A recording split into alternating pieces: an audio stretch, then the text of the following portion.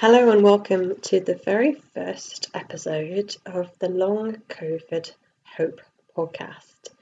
I'm Sarah, also known as the Long Haul Yogi, and I'll be doing the hosting throughout this season. This episode is going to be a little bit different. Unlike every other episode, I'm not interviewing anyone. I'm going to speak and explain my own story of how I had long COVID and how I overcame long COVID. So it's going to be a little bit different from the other episodes, so bear with me. I haven't got any notes at all because I wanted to try and continue the kind of conversational style. So firstly, I just wanted to say a few words introducing myself and introducing this podcast idea to you. So I'm in the UK. I live in northern England on the edge of the Peak District National Park. And after having recovered from long COVID, I have started yoga for long COVID, which are weekly classes available on Zoom. And I basically decided after feeling well, I wanted to do everything I possibly can to try and help all those people still suffering from long COVID and other chronic conditions. So this podcast is a part of that, I suppose. The podcast grew out of some initial ideas I had in the autumn of 2022. I think while I was on Twitter and all the other different online communities of long COVID people, I got the impression, particularly in November, that there was a lot of pessimism and a lot of feels quite bleak, to be honest. And I look at that, and whilst I completely acknowledge and understand that perspective, and I was in the trenches for 2 years myself, I also have a different perspective, and my slightly different perspective is that, yes, long COVID wrecked my life for 2 years, but very fortunately, and I'm very grateful for it, I have recovered and I'm back. I wouldn't say back to where I was before. I'm actually better than I was before in arguably in many ways. And I also, through all of this, I have also spoken to lots and lots of long haulers who also recovered fully. And so that was my initial feeling, was I thought, let's try and bring some other voices, some other narratives about long COVID out into the space. Whilst I have no intention of discrediting all the many people who are not recovered. And whilst I want this to be somewhat optimistic, somewhat uplifting a podcast, I'm not going to shy away from telling the full story. This is not a toxic positivity thing, and it's not an ableist endeavour. But it is hoping to shine a light on the hopeful fact that there's so many people with long COVID who have recovered fully. And there's also so many people with long COVID who, still have symptoms, but have reached a really good place where they're, doing lots of things, they're feeling pretty good, the symptoms are fairly stable. There's so much room for optimism. And if there's only one takeaway that anyone gets from listening to me today, it's just don't give up hope. Never give up hope. Keep the hope alive, because you don't know what's around the corner. You truly don't. And hopefully through my story today, I can illustrate this, that things can be pretty bad, and yet through one way or another, obviously can't not say that it could be luck, it could be time, there's lots of different factors, but you never know what's around the corner. And so in this season as well, I mentioned it in the trailer, but in this first season of the Long COVID Hope podcast, I decided that I'm going to shine a light entirely on first waivers. And there's some good reasons for this. I don't want to be exclusionary, but at the same time, I think that the first wave of long COVID was a very particular thing. And I think that, the people that got ill at a time when no one was understanding anything, and, at the very start of the novel coronavirus, and, often we weren't getting tested, the tests were not available. Often, we were told it's just going to be a temperature or a cough, and then you'll be fine in 2 weeks and no problem at all. And the first waivers experienced far different symptoms from this. I mean, sure, there were some people that did have a fever, did have a cough, but certainly in my case, it was not the case at all. And also the first waivers had to encounter all of the doctors that were not listening, all of the doctors that were gaslighting us, all of the friends and family who were not listening. Maybe not, still not in some cases, maybe. But, I think that the first waivers endured a very particular set of circumstances. And I want to caveat that by saying that the set of circumstances that we encountered, okay, it was a once in 100 years global pandemic, but the post-viral syndromes are not new. That there's, unfortunately, I'm sure that most people listening to this will know, for decades, hundreds of years, whatever, there's been many, many people who also got a virus or had something happen to them and then never recovered and went on to have MECFS, the chronic fatigue syndrome, who have fibromyalgia. Without reeling off many, many chronic conditions, there's many chronic conditions that have not been well treated by medical science, by research, and by healthcare, traditional healthcare. So whilst I acknowledge the first waivers had a very particular thing going on, it was also not brand new. And I know that a lot of wonderful people from the MECFS community were trying to reach out to us from the early days, trying to help, trying to be in solidarity, because obviously they knew they knew what was going to happen, unfortunately, and they also knew how we were going to be treated. So I just want to caveat with that. But yes, in this season, I'm going to be speaking to lots of different people, really, really interesting people from all over the world in lots of different walks of life. A scientist, a university professor, an artist, lots of different perspectives and a huge array of different symptom manifestations, and also a diversity of different treatment options that they tried and things that might have worked out. But I think that one of the things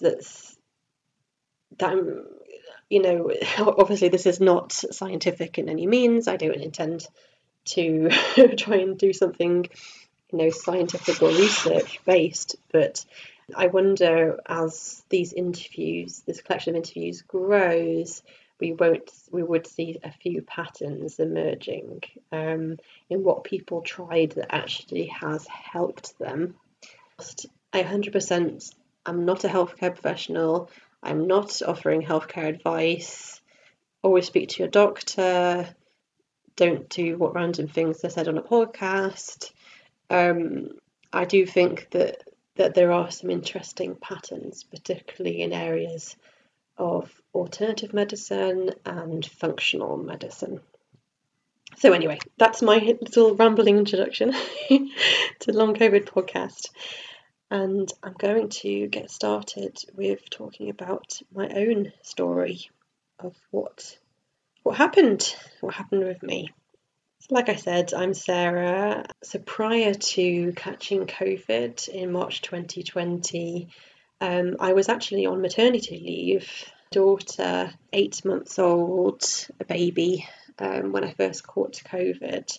And so I was actually spending, so that spring, I was spending my time on long hikes with her in the baby carrier, hikes in the woods, hikes in the Peak District, having, let's just say, a very full life. Obviously, as a new mum, all the up in the night and everything that involves with a baby. But yes, my life was very full and I was very active, practicing yoga every day, having a nice time, and then it all struck. I mean, I was one of the early ones. I'm avid newspaper reader, and I have a New York Times subscription, the Atlantic subscription, amongst other things. And so I was watching December, January time in the news about what was happening in Wuhan and in China, and I was starting to feel a little bit uncomfortable, to say the least. But obviously, like most people, we just didn't really know what was unfolding right here in the UK through the early start of 2020. But where it started for me, my first symptoms began on Friday the 13th, March 2020. And I say Friday the 13th. Did you know there are two Friday the 13th in 2020? I think that speaks volumes. And March 13th of March, I know so many long haulers, particularly in the UK, I think that was the day that their symptoms began. COVID came and hit me like a ton of bricks, to be honest.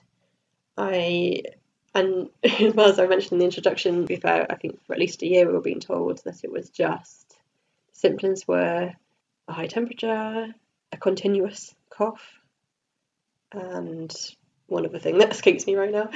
But I had none of those. I actually felt freezing cold.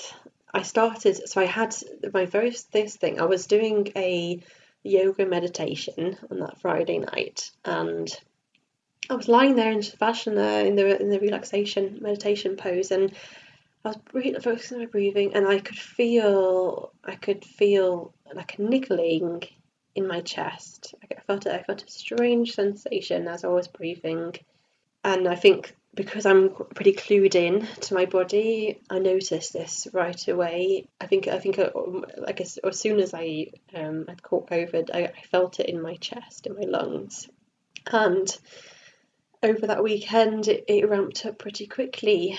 Like I said, I was freezing cold, I was shivering, I could not get warm, and it just went for my lungs like a ton of bricks. I had really bad shortness of breath. I had horrendous chest pain. It felt like an elephant was on my chest. It also felt I had like an intense clamping sensation all around my ribs, my lower ribs, like squeezing, and it felt like there was like something squeezing, and it was just absolutely horrendous. I just couldn't breathe, and it was terrifying. It was terrifying as well, of course, because my partner also became ill, and he had a more classical presentation. He did have the cough, he did have the fever, he had a lot of sweating, he had like burning feet. It's something that he always talks about, a burning feet sensation. And sadly, my daughter, she also caught it, my baby girl, so she also was very lethargic and wouldn't want to eat. We were breastfeeding at the time, and she was refusing to have milk. So the whole thing, it hit the three of us together, and it was very, very scary. And I tried to seek help. Because I was really struggling to breathe, and it got to the point where I was lying on my side in bed, and I was just focusing on every breath, like ensuring that I kept breathing, which is just terrifying when you've got a baby right there. And I was seeking help, but the help was not readily available. We caught COVID. I think it was at least 10 days before the national lockdown began, here in the UK, but the health system was already in a kind of emergency mode, and when I tried to access services, I was just turned away. I was turned away because of being of my age, being in my 30s. I wasn't seen as being, someone at risk. So I was struggling in a home, and I had intense fatigue. I'm trying to recall all the things. To be honest, it's a little hard to talk about this stuff because obviously it kind of brings it back, and it was traumatic. But I mean, maybe accelerate a little bit further. So 2 weeks into the acute phase, so my partner had thankfully fully recovered, we thought, and my daughter had fully recovered, fantastic. But I was in bed very, very, very ill, and my lungs, it developed into double pneumonia, and we were calling up for help, and paramedics came around, so I had an ambulance called in the end, and my pulse ox was 88, and I was taken to hospital, but despite my presentation and everything, they would not admit me, and they wouldn't even do me a test. I was never able to get a test, which is obviously very, very common in the first wave. The tests were just not readily available. But also I went to hospital, went to A&E, ER, and they gave me broad spectrum antibiotics. I got a few antibiotics. I can't remember what they were. Obviously, I was incredibly ill at the time. I didn't write it down. But I got various things prescribed, and I was sent home. Unfortunately for me, the antibiotics worked, and I slowly got a bit better. But I had, pneumonia is not fun. It's incredibly painful. It sounds horrendous. The whole thing is intense. So anyway, so from the worst of times, I fortunately, or so I thought I was recovered. I thought it took several weeks, but obviously antibiotics worked, and I tried to get back into my everyday life as much as I could, with my daughter on maternity leave. And then I decided to take her for a walk like we'd always done, and I had no idea at the time how bad idea that was to go for a long hike in the countryside with a 9-month-old strapped to me. But I did, and that was a big mistake because it was a blazing hot day, and it was an intense hike that I did, and then that evening, that's when long COVID began for me. I had crazy tachycardia, I had chest pain, and then that's when the chronic fatigue began, crushing fatigue. I felt like I was dying, basically. I had no idea what I'd done to myself at the time. Obviously, it was my first post-exertional malaise episode, but I had no idea.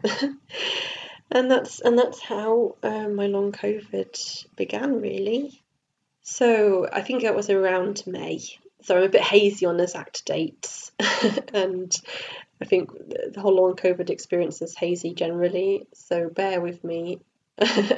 But essentially, I caught COVID in March 2020.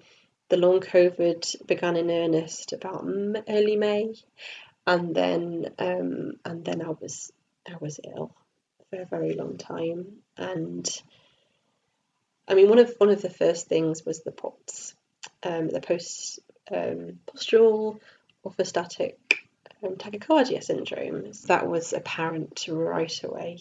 I couldn't stand up without fainting. I had crazy chest pain. I wonder now if it was myocarditis. I was never tested for that, but that's what I wonder what happened, having spoken to lots of people who were diagnosed with myocarditis, because I had incredible pain right in my heart centre, particularly when I was bending over or trying to walk upstairs. I mean, I was terribly ill. Stairs in particular, I would sit on the stairs and have to shuffle up and down on my bum. So it quickly became apparent that I was too ill to look after my daughter. And so, I mean, my partner was working from home, as pretty much everybody was, apart from people who key worker positions. So he managed to somehow manage to look after our child and also try and work, because I was in bed, very, very ill. And me being me, I was kept on trying to exercise my way out of it, primarily with yoga. And again and again and again, I was obviously just setting myself back. Every time I felt like I was having a good day, I'd do too much and then have a giant relapse. Obviously a very, very common story. So I tried to get help from a GP, primary care. That's when the gaslighting began. So I spoke to them and I was like, I can't breathe. So that my pulse is racing, everything's not right. I can't stand up without being very dizzy. What's going on? And my GP kept on saying to me that it sounded like anxiety, and she said, just take deep breaths. Everyone's anxious at the moment. We're in a pandemic. Everyone's anxious. Just take deep breaths, and you'll be better. And well, I mean, I still have not written the complaint letter, but I really ought to do that one day, because that could not have been further from the truth. So I felt very, very alone in those early days, and I have Ed Young from the Atlantic to thank for helping me realise that it wasn't just me that it was happening to. And in fact, there was a community building via Body Politics Slack group. I saw the Atlantic article basically saying they caught COVID and then they've not got better. Again, I think this was May-ish time, maybe late May at this point. And so I joined the Slack group, and oh my goodness, I mean, it's kind of horrifying to sign into something and suddenly see all these other people who were struggling as much as I was, or more so even in some cases. But at the same time, it was fantastic to have a place where people understood, or understood as much as anyone could understand at that point, what was going on. And I'm so grateful, so grateful to all of Body Politic, everyone involved in that. I don't know how I would have made it to this point without the Slack group. Honest to God, I don't know if I would have. But I did, I found them, and that's when I started receiving great information. Obviously, some other people who did have doctors who were listening to them were giving better information, and that's how I learnt about POTS, and that's how I learnt to advocate for myself to get a tilt table test and start the lifestyle changes for POTS, such as sitting up in bed and drinking a pint of water before trying, and sitting for 10 minutes before trying to stand up, and obviously adding electrolytes, adding salt into your drinks, the compression socks. So I learnt all of these things through Body Politic. And so by the time that the tilt table test rolled around in September 2020, which by the way was a horrific experience in itself and kind of like torture. It honestly is like a kind of torture if you have dysautonomia. I don't know why they insist on doing that to people, but anyway. I actually I fainted in I think I made it to 15 minutes tilt table test before I passed out. It was horrific, and I felt ill. I felt nauseous and severely ill for a whole month after the tilt table test. It affected me really badly. But at least I then got a diagnosis, and that's how the ball started to roll in terms of actually speaking to professionals and getting some more help. When the long COVID clinic started, I was able to be referred to the long COVID clinic. I have some mixed feelings about the long COVID clinic. The one that I was at is basically run by one physiotherapist. So the physio gave me some interesting pointers about dysfunctional breathing, So at the time, I think because of post pneumonia and everything, my breathing was all in the upper chest. I could not belly breathe, and I also couldn't breathe through my nose. I was only breathing through my mouth, and wearing a face mask, was very hard, very, very, very hard for me at that time. So one thing I would credit the long COVID clinic with is that the physio gave me lots of really good pointers about dysfunctional breathing and strengthening the muscles in the right way to get out of the chest, the upper chest breathing, which obviously breathing is pretty essential. So I'm glad that I managed to get that resolved. But the long COVID clinic was not exactly like a panacea. It wasn't massively helpful. I mean, obviously, again, with a novel virus, no one really understood what's happening, and we were, in the first wave, we were the pioneers of this whole thing, and so no one knew how COVID was going to affect us. Obviously, they could look to SARS-1, but there weren't that many people that got ill with SARS-1. It's not entirely, comparable. The data's there, but it's not vast. They didn't 100% know. So I was in the medical system, but the medical system didn't really know what to do, and in many ways now in early 2023, arguably they're not masses further in many ways, which is a distressing idea. But let's be honest. So I was really struggling with chronic fatigue, and it was actually in the spring of 2021 that my referral to the fatigue clinic came through. And the fatigue clinic was a mixed bag, to say the least, because the fatigue clinic was still working on the principle of the old NHS NICE guidelines about graded exercise therapy and cognitive behavioural therapy, which, as we now are very aware, was a massive injustice to the ME/CFS community and are not recommended. I mean, obviously CBT, fine, it's not going to fix anything, but it's not going to necessarily make you worse. But graded exercise therapy, or GET for short, does make you worse. And the fatigue clinic, they put me on, I think they called it something different. I think they didn't call it graded exercise therapy, but they called it like increasing activity management plan or something. It was basically GET. And so what happened was, they said, okay, you can walk. At the moment, you can walk, I don't know what it was, 10 minutes. So from now on, you can every day walk 10 minutes, and then so on one day you're going to walk 10 minutes, next day you're going to walk 15 minutes, next day you're going to walk 10 minutes, and then 25 minutes, and well, I'm sure a lot of people listening will know what happened next. That's just not possible, and I would caution anyone listening, don't follow any prescribed exercise plan like this. Always listen to your body. Your body is going to tell you.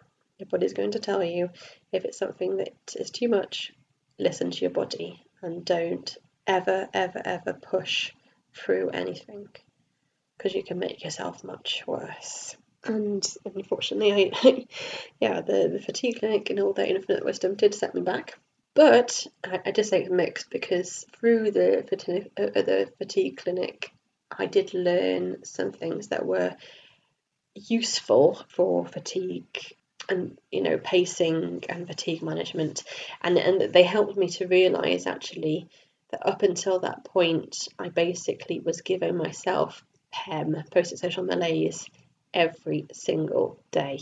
And I was basically running on adrenaline the whole time, because obviously I had a child, and I was trying to get back into my life in a variety of ways, trying to work, and obviously I was I was doing things in the morning, and in the afternoon I would crash out, and then I would spend the rest of the afternoon, evening in bed, often in bed without being able to do anything.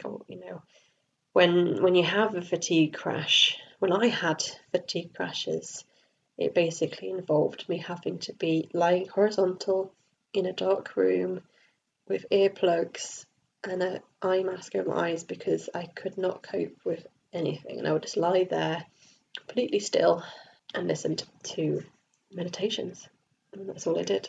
So the fatigue clinic helped me to understand that what I was doing to myself was actually making myself more and more worse. And so I was learning about pacing, and honestly, I think one of the core concepts that I didn't understand at all as well is that exertion is not just physical, it's also mental and it's also emotional. I think the emotional piece is something that gets a lot of people stuck because obviously, and understandably, you're chronically ill, you're chronically in pain, you've got a million things wrong with you.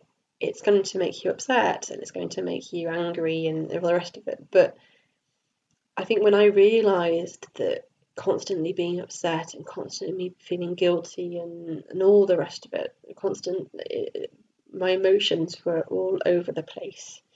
And once I realised that, and I thought, okay, I'm going to focus my guided meditation sessions on positivity meditations, on meditations that are going to lift me up and going to bring my emotional states into a more even keel. And that was a huge stepping stone for me. And I also learnt about I learnt everything about the being crashed out every day, but also I learnt about how to pace activity throughout the day, throughout every day, and the days should be the same unless you've got something that you're going on and then you pace before and you pace after. But basically through learning about that, I developed a method that worked for me, which basically involved little bits of activity through the day, but with 10 to 12 rests, full rests every day, where I would just lie down for 20 to 30 minutes, do my guided meditation.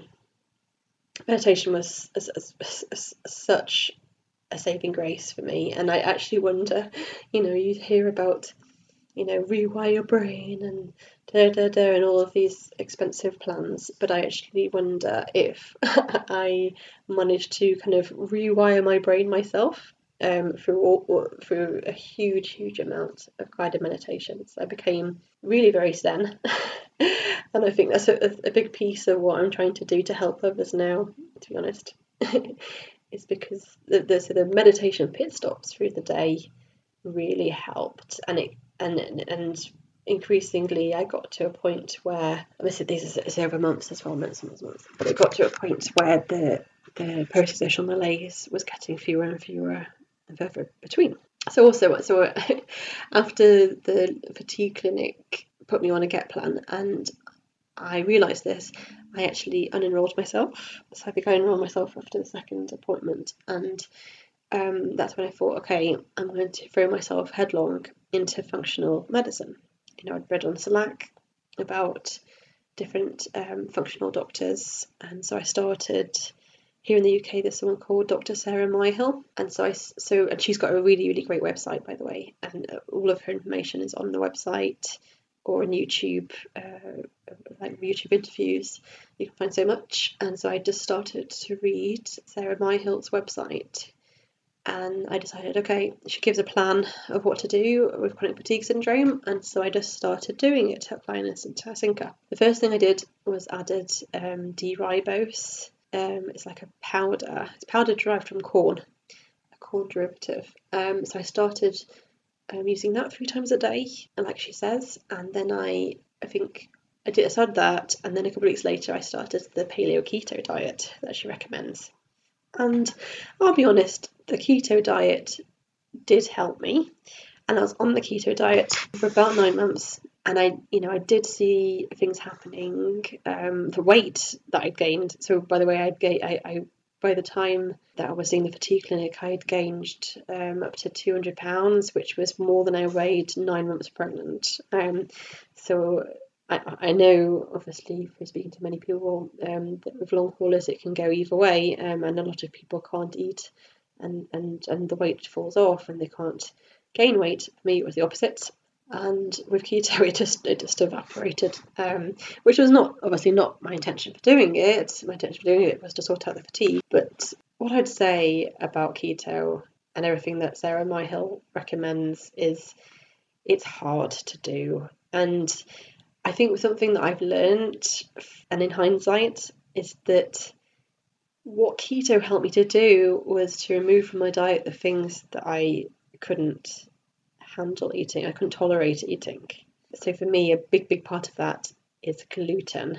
And so I think keto is obviously gluten free by default, no carbs. And I think it was going gluten free through keto that was a big positive thing for me. And also I went dairy free through keto and sugar free through keto. So I think it was actually removing gluten, removing sugar from my diet, to a lesser extent dairy, removing that. Those were the things that moved the needle for me.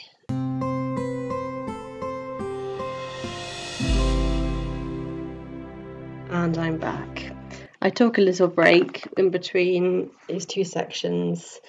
I didn't realise, actually, maybe naively, how difficult it was going to be to talk through all of this, all of my experience. And just want to say to those out there who are a bit traumatised by both their acute phase and their long COVID chronic illness experience, I see you, and I am the same.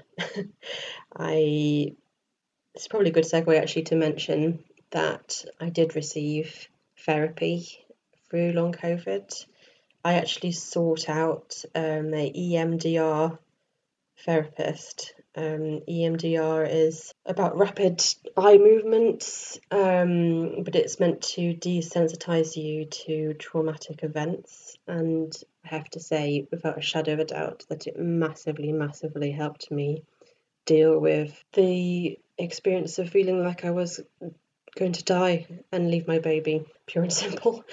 And it really, like, I wouldn't have been able to even say that a sentence before doing the therapy without bursting into tears. So I'd just like to say, anyone out there who is still feeling a lot, which I'm sure everyone's feeling a lot, but you know what I mean? If you're feeling mentally not great, I would strongly advocate speaking to somebody, speaking to a professional about it. Don't suffer in silence. At least speak to your close family, friends. Something I wanted to stress before I turn back to the whole gut situation, something I really wanted to stress was about the fact that my long COVID experience was greatly impacted by being a mum, being a new mum. And whilst I acknowledge the pain and I'm going to call it grief, the grief of spending so much time away from her when I was bedbound, when her dad was looking after her. I also think that my daughter, really drove me to know that I could not. I had to persevere, basically. I had to persevere, and I had to keep the hope alive for her future. And I think that some of what I prioritised in the day-to-day, despite chronic fatigue and huge amounts of pain and everything, some of the things I prioritised was for her benefit. You know, I made a thing about trying to get out of the house with her as often as possible, whether it was sitting in the garden or I'm very fortunate. I know that I was able to keep driving, and so I would drive her to the park, and we would do very kind of bare minimal things, but like I was out and about, and she kind of forced me to walk more than I might have, like sometimes having to run after her if she was going towards the river at the park or something like that. And I also learnt a variety of coping mechanisms as well. Obviously, when you're at home, you can just lie flat on the floor, on the chair. the sofa next to her. I did offer that a lot, and to be honest, we did a lot more screen time than I ever expected. But such is life, and needs must. But also, like at the park, I recognised, particularly with feeling dizzy and faint from POTS, about just squatting down wherever I was. I would probably, maybe people thought I looked weird, but I frankly did not care at all. But I would squat, do little like yoga squats whilst pushing on the swing, and do squats while watching her come down the slide. Just doing whatever in order to make it work. I also found that pushing her in the pushchair and the stroller was too heavy and it was adding to the exertion. But we also got her, for her birthday, we got her a little pushing, like a tricycle with a handle, so they're strapped in and you can push them around. And the tricycle I found so much lighter and also just so much easier to move, basically to navigate. And so that really kind of opened our horizons as well, me and her. So I just wanted to shout out to my beautiful daughter. I think all of the motivation really came from being her mum and wanting to be there in every way, shape or form I can. Whilst we're talking about this, to a really wonderful support community on Facebook called MECFS Parents UK, and they were so helpful with all of this, so helpful with providing ideas for things to do within the realms of MECFS management, and also the support of people saying it's okay if she watched TV today. And I just want to say, I'm really glad that they were there. And I would say any parent listening to this, I would recommend checking out that Facebook group because they were so helpful and lovely. Okay, so I'm going to return back to where I was about the gut. Without harping on too much, I might put in the show notes, I might put in the episode notes, some links to the Dr. Myhill website, things about fermenting gut, about leaky gut, both of which I definitely had. I think something that really helped, as well as the D-ribose 100% helped me, and the going gluten-free, going dairy-free really helped me, but also probiotics, food-based probiotics. I can't stress enough. So I was using, up until I think we're about a year into my long COVID experience, maybe a year and a bit at this point. But up until that point, I'd been taking religiously probiotic capsules. Little did I know that most of the time these are dead and do absolutely nothing. And I was actually watching, also a really great resource on YouTube is Raylin Agel's YouTube channel. So Raylin Agel is a fully recovered MECFS person, and she had MECFS, I'm not sure, I can't remember exactly, but for several years at least, and was very, very, very disabled by it. But she managed to fully recover, and she has a wonderful YouTube channel with so many helpful resources. And something that she advocated on there was for food-based probiotics. She even advocates for doing your own at home, but I never got that far. But I basically, from the shop, I started to buy sauerkraut, I started to buy kefir and kombucha. Obviously, some of this is not very keto friendly, so some of it I could only have in small portions. But something that happened to me was I drank a whole bottle of kombucha, which is a fermented green tea, and I did not realise how bad of an idea that was. I would say that kombucha is wonderful for replenishing your healthy, happy gut bacteria, but please proceed with caution if you're trying that. I would now say maybe a tablespoon of kombucha and see how that hangs with you. Because I set off a Herx reaction in my body, which felt like I was going to die for a few days. No joke. It was horrendous. But one positive I take away from the Herx reaction was showing me just how messed up my gut microbiome truly was. The fact that replenishing it with good bacteria did a huge number on me. Obviously, there was so much bad bacteria that would colonize my system. So yeah, after I recovered from the Herx reaction, I carried on with probiotics every single day, sometimes multiple times a day. I kept going with food-based probiotics, no more capsules, those are nonsense, and also supporting it with lots of prebiotics as well. So prebiotics are foods that help to keep the good bacteria alive. Examples are nuts, seeds, vegetables, non-soluble fibre, things like that. It was great. And returning back to Raylan's YouTube, she was really saying that a lot of people that have recovered from chronic fatigue, that was like a really big stepping stone for them to fix their gut. And my personal experience tallied up with that. And so fixing my gut, doing these things. I also started a smoothies for breakfast thing. I started it as a way to get lots of prebiotics inside me, basically. Lots of coriander, like fresh coriander, cilantro, lots of parsley, cucumber, avocado, all this good stuff, right? But I quickly realised, having a homemade smoothie, okay, there's a little bit of prep work there, but you can also do things in a batch prepare. I realised, wow, you don't have to chew, and it was easier to digest. And I thought, wow, there's less spoons being used up with this. And so I really lent into smoothies, and I kind of feel like, for me personally, smoothies were like my chicken soup. A lot of people have gone to, the soup-based diets, and I think my version of that was smoothies, to be quite frank.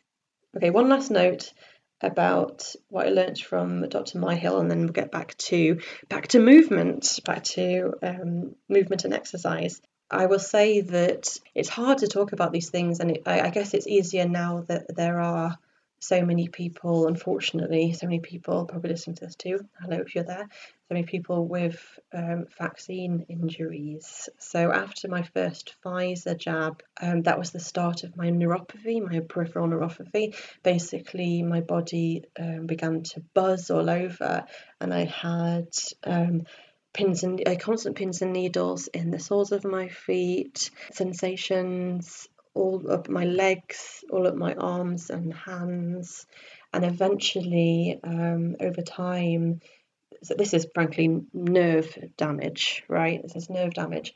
Over time, I started to get numbness in the soles of my feet and the sides of my hands. So things were getting really, really bad with my nervous system, right? And I do think, as controversial as it might be, I do think that the Pfizer jabs were directly responsible for that. But of course, didn't help. I had long COVID already.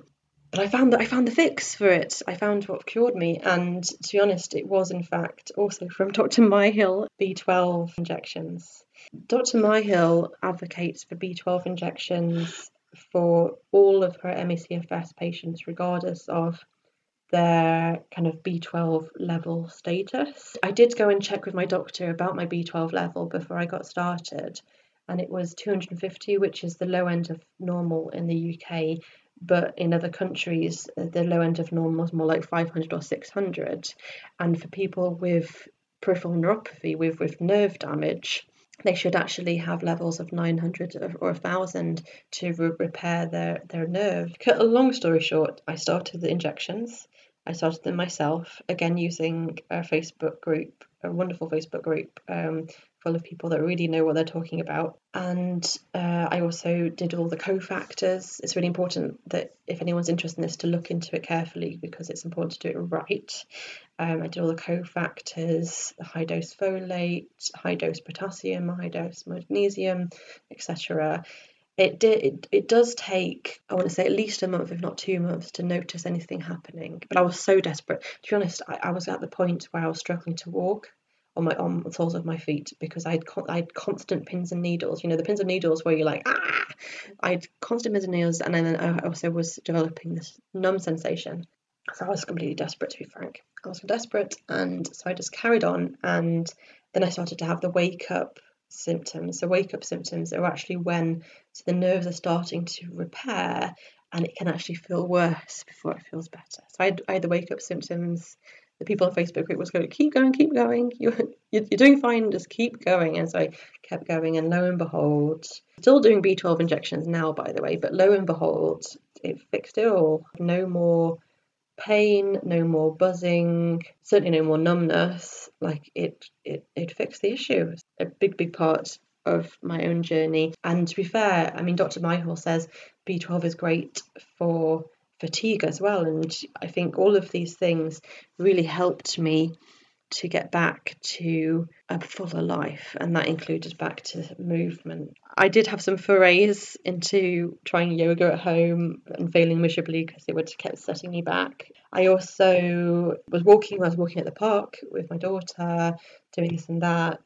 I did try and slowly increase the walking. I did it myself, totally not listening to the graded exercise therapy, but just kind of listening mindfully to my own body and doing what I felt I was capable of doing, like just walking on the flat, no inclines, walking at a pace that I was comfortable with, building it up bit by bit. It got to the point where I can't remember exactly when it was. I guess must have been autumn 2021. I actually did a 5 mile walk out in the Peak District, and that kind of completely blew me away, because I think up until that point, you know, I've been dabbling in 2 mile walks and 3 mile walk, trying to keep things going, but that was a massive turning point. It was a turning point for my confidence too, right? Absolutely, for my confidence. Something else that Raylan Agel talks about on YouTube is about needing that with chronic fatigue, your muscles are not being used, and your muscles are like hyper responsive, and she advocated for just doing 1 minute a day of her own weight resistance training exercise. So for instance, I don't know, holding a plank or doing one squat, you know, a series of squats, just one exercise, and literally set a timer for 60 seconds and just do that only. And so I started doing that. Lo and behold, I didn't crash. My body was responding, and I started to feel a bit stronger. And so I think after 2 or 3 weeks of not crashing and not having any symptoms flare-ups, I then added an extra minute. So I did 2 minutes a day of resistance training, and so on and so forth. And so gradually listening to my body, not pushing myself at all, but just listening to my body, listening to what my body felt like it needed. I eventually built it up to 15 minutes own weight resistance training, and then I also I've got some resistance bands. I bought, you know, the different colours of like these rubber bands, and I just started with the lowest resistance colour, and I just started to just add that into the daily routine. And so that was really, really fantastic. And alongside that, I was also making headway with learning about what worked with yoga. I did a lot of bed yoga, a lot of lying down yoga. I realised that any standing positions were completely out for me, and any bending over positions were completely out for me. So they call it inversions in yoga. You know, increasing that, doing really, really well. And so it got to the point where I was in fact, you know, I was walking significant distances. I was practicing yoga every day again, and I thought, okay, and that was about, this takes me up to January 2022, which is actually around this time was the point of my very last PEM, post-exertional malaise episode, which, to be fair, is about the next topic. But I decided, okay, let's see. The long COVID clinic were talking to me about a program at the local gym to try and get you back into exercise. And I was dubious about this, but I went along, and it was fantastic. The personal trainer that I had that ran this exercise program, shout out to Lucy, SIV, if you're listening, thank you so much. So the personal trainer at the gym actually has ME/CFS herself. And so she understood completely fully. She understood about ME/CFS, she understood about POTS, she understood it all. And I was like super delighted. And so basically, she started me off on a very small amount, basically in the gym. I think it was something like, I think the first one she did was 8 minutes of a seated cardio, like a stationary bicycle, and 8 minutes of some resistance training, because obviously I talked to her about doing resistance training at home. So I started off doing the cardio, and to be fair, it was the very first time I'd attempted cardio in quite some time, and I would say to anyone listening, don't try cardio until you feel basically recovered, like 80 to 90% recovered. Seriously, it's not worth it to try to set you back if you're not at that point. But I was at that point. But actually, that first attempt led to my last ever post-social malaise episode. And so I called Lucy and I said, oh, this has happened. And she was like, oh, terribly sorry, we've just gone into your heart. And so she halved the amount of cardio. And so I tried again when I felt a bit better, 2 weeks' time or something like that. And I started off with literally 4 minutes on the stationary bike, and that worked. And so for a few weeks I would keep going back to the gym. This is with a mask, by the way, and at the quieter times, and I would be doing this little routine that Lucy had created for me. And I was doing really, really well with this, and it was going well, and I felt good. And so what she did was a bit like the resistance training I did at home, she started to say, okay, try 1 minute more, try 1 minute more.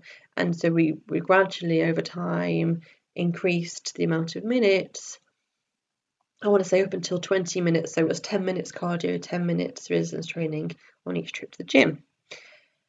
And so that was going really well. And she was like, brilliant. So obviously my energy envelope had been increasing and things were going well.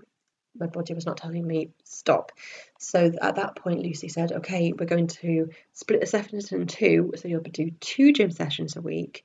And so do half, so like do cardio on one day, resistance training on the other day. And so see how body responds to that. And so I started that, and that went well. And so, cut a very long story short, over time and with the support of the personal trainer, I built up to doing like a 30-minute cardio at the gym.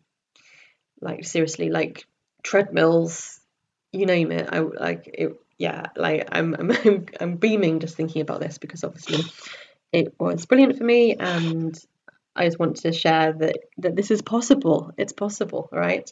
And then when I graduated from Lucy's program, that's when I started the Couch to 5K program, because I was enjoying working on the treadmill and I wanted to run outside and continue this. And so I did it's called non to run, non, and then two, the numerical 2 run, and it's a lot more gentle than the standard Couch to 5K, and it also incorporates resistance training, and both of those concepts speak to me with the long COVID journey. So I did non to run, I did the Couch to 5K, and that brings me up to the present day, really. So it's now January 2023.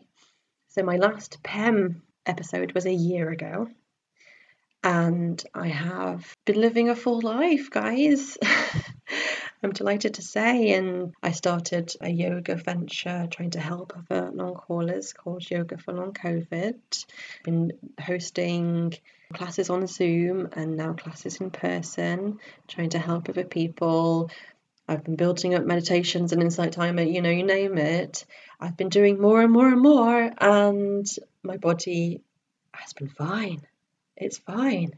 I mean, granted, I am still careful about pacing, so I still incorporate rest periods in my days.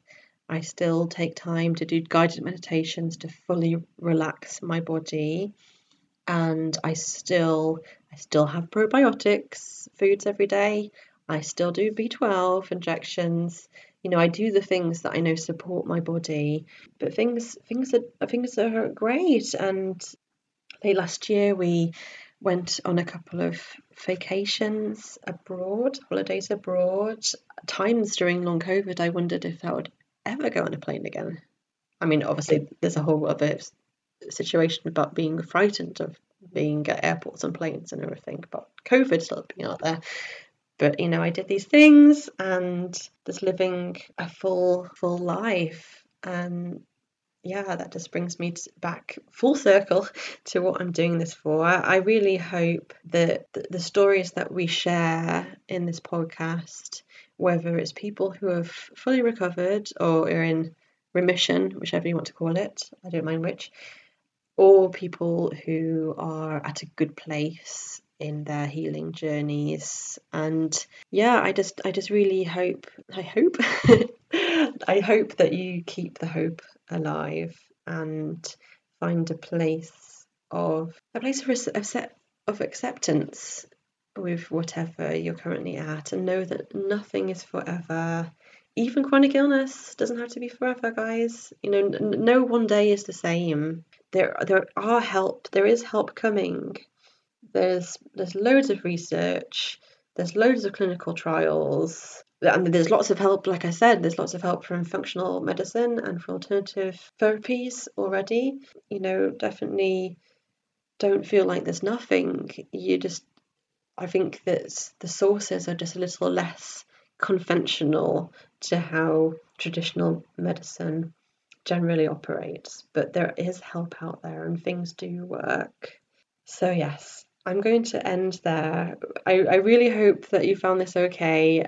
It's the only episode that's going to be just me talking. All the other episodes are quite different, with interviews, which are a lot more dynamic, I think.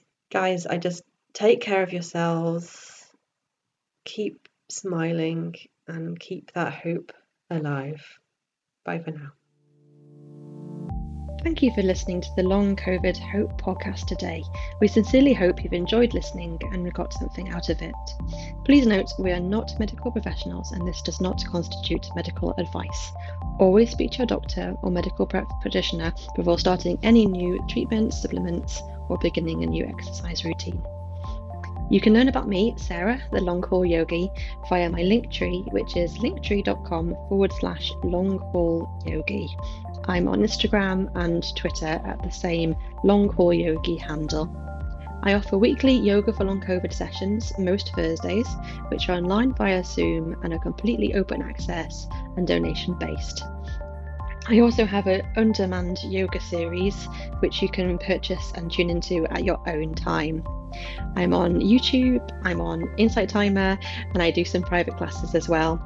All of the Yoga for Long COVID series is incredibly gentle and focused on listening to your body and going at your own pace. Again, all of this good stuff can be found at linktree.com/longhaulyyogi. If you'd like to make a donation in support of this podcast, you can find the link to Buy Me a Chai on Linktree as well. Thank you in advance for any donations. They're gratefully received and really do help me to build on and improve this podcast. Lastly, I wanted to say to you, wherever you are in your long COVID or chronic health journey, know that things can improve. Keep the hope alive. Speak to you next time.